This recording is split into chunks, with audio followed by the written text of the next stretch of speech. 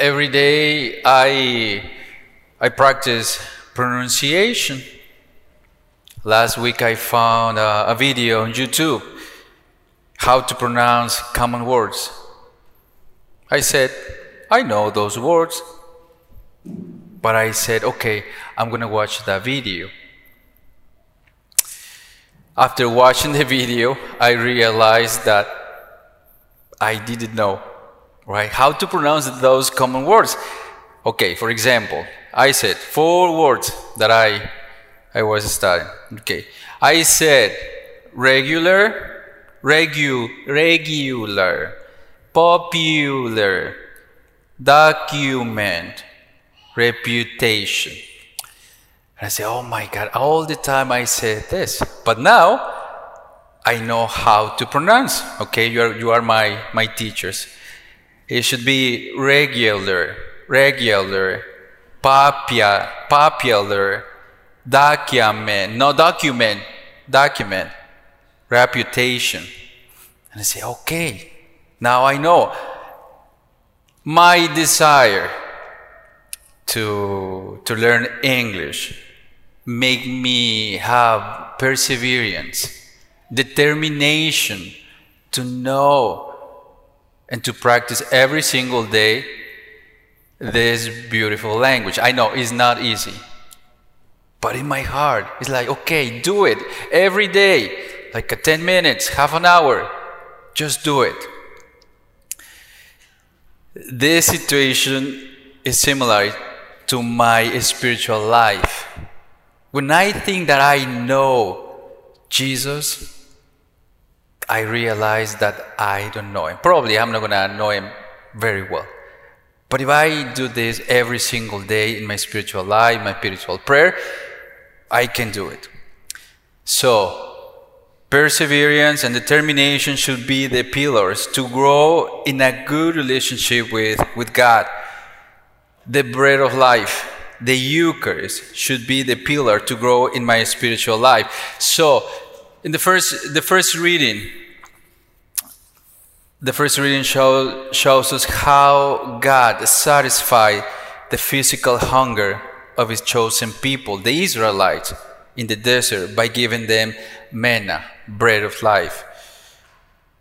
You might recall last Sunday gospel reading where Jesus met the basic need of the multitude in the wilderness for food, feeding them with bread and fish, 5 loaves and 2 fish, more than 5,000 people.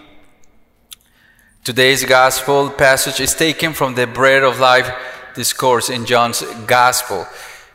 This gospel is set in the context of the day after that feeding. The same crowd approaches Jesus looking for more of the same. The crowd who found Jesus didn't know what they wanted from him. Jesus told them frankly, "You are looking for me not because you saw signs, but because you ate the loaves and were filled. Do not work for food that perishes, but for the food that endures for eternal life."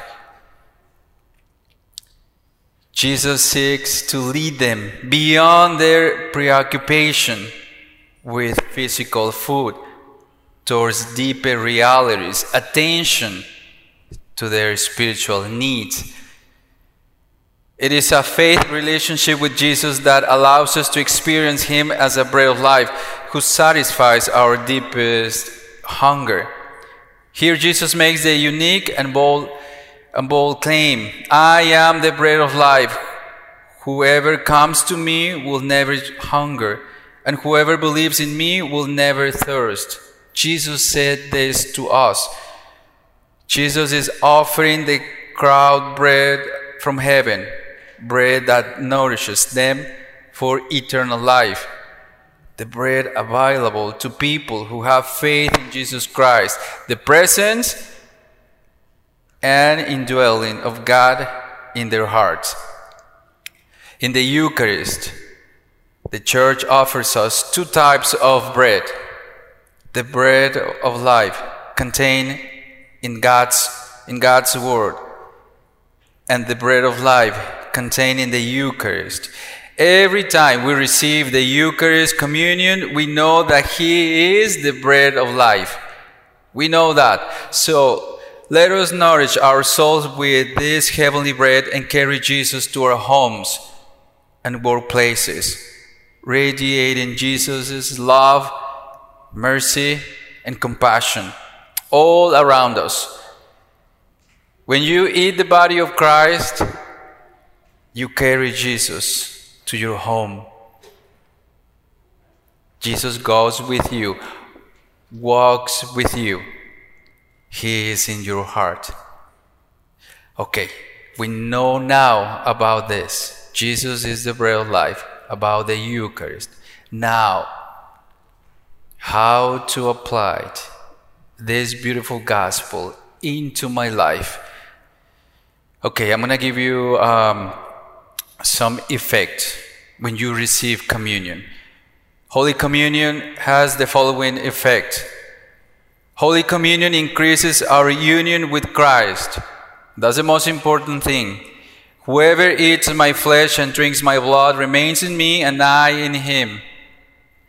Holy Communion preserves and renews the life of grace received at baptism and confirmation. Holy Communion separates us from sin. And in today's second reading, Paul reminds us that when we become believers in Christ, we can no longer live in the same way.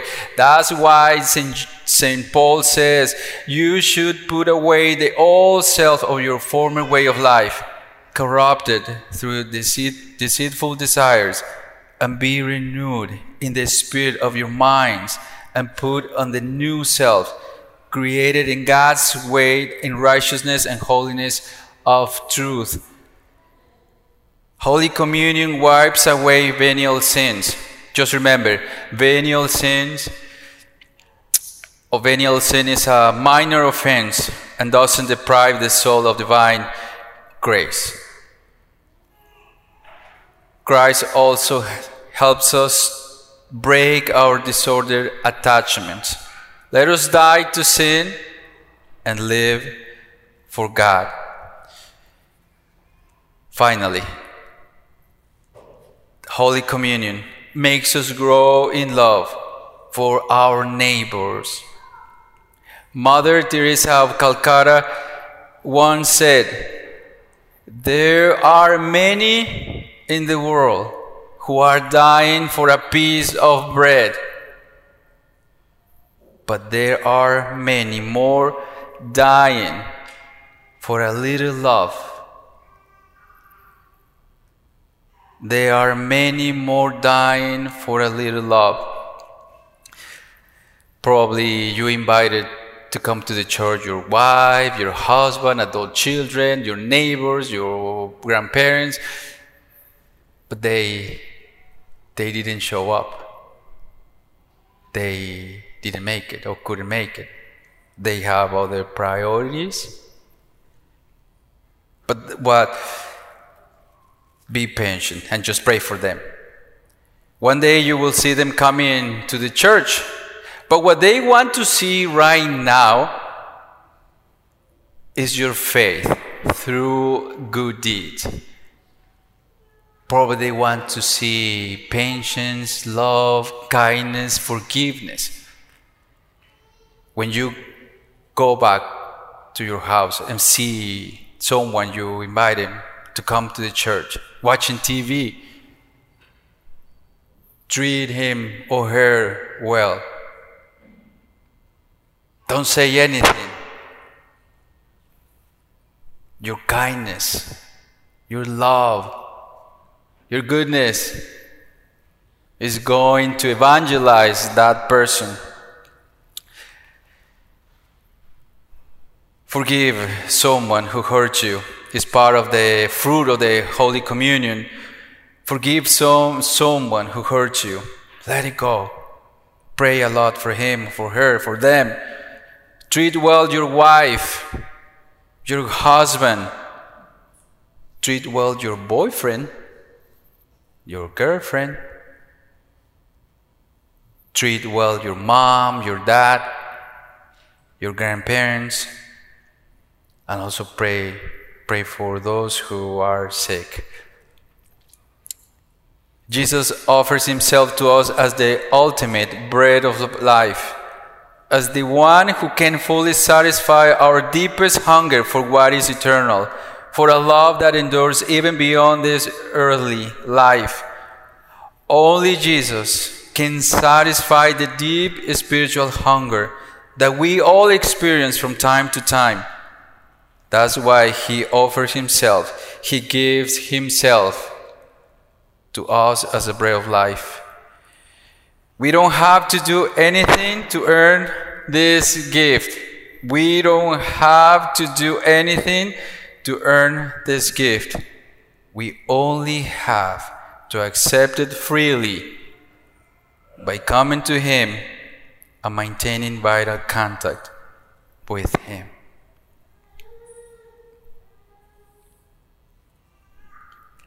Heavenly Father, help me to believe in the real presence of Jesus Christ in the sacrament of the Eucharist.